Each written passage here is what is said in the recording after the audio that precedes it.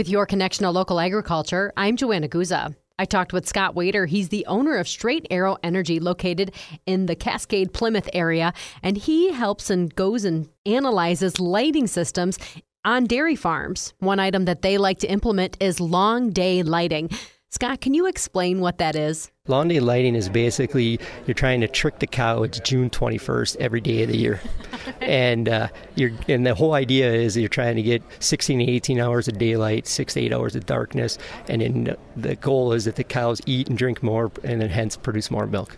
And does it matter about how bright the light is? You want to be as close to natural light as possible. So a 5,000 K fixture's ultimate goal is as closest to sunlight without going past the. If you get to a 65 or something, then you're getting to the blues.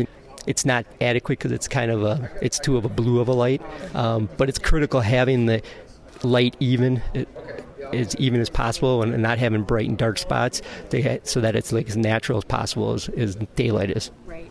So a lot of these farms probably have electricians that are coming to the farm that either helped, install or build the barn and put the lighting system up. What are some common mistakes you've seen from electricians when it comes to installing light in whether it's the parlor or the freestyle barn? If somebody's doing long day lighting, the key is every barn is different. So I always recommend to come and take a look at it to do a survey, and so the light placement is key. So just because it worked in one barn, the way they did it is not going to make it always work in every other barn. So I always go, and it's key to have the lights at a certain space, and then I provide layouts for that so that it's cut and dry and it's pretty simple. And then I guarantee whenever I do a layout for it that they're going to hit the foot candles and achieve what they need for long day lighting. How does the lighting impact the animals? You kind of mentioned this before, but if you want to emphasize any other points of the importance of the lighting. Well, for long day lighting, obviously a lot of people are doing it for get the extra milk production. I know it's tough because every farm's different and their feeding rations change and this and that.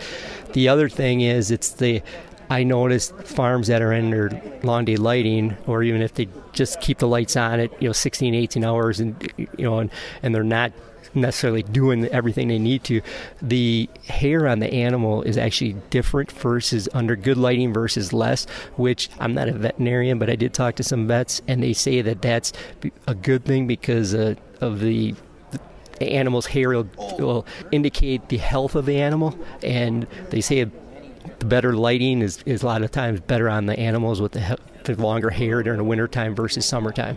That was insight from Scott Wader. He's the owner of Straight Arrow Energy located in the Cascade, Plymouth area. And that's your connection to local agriculture. Thanks for listening. I'm Joanna Guza.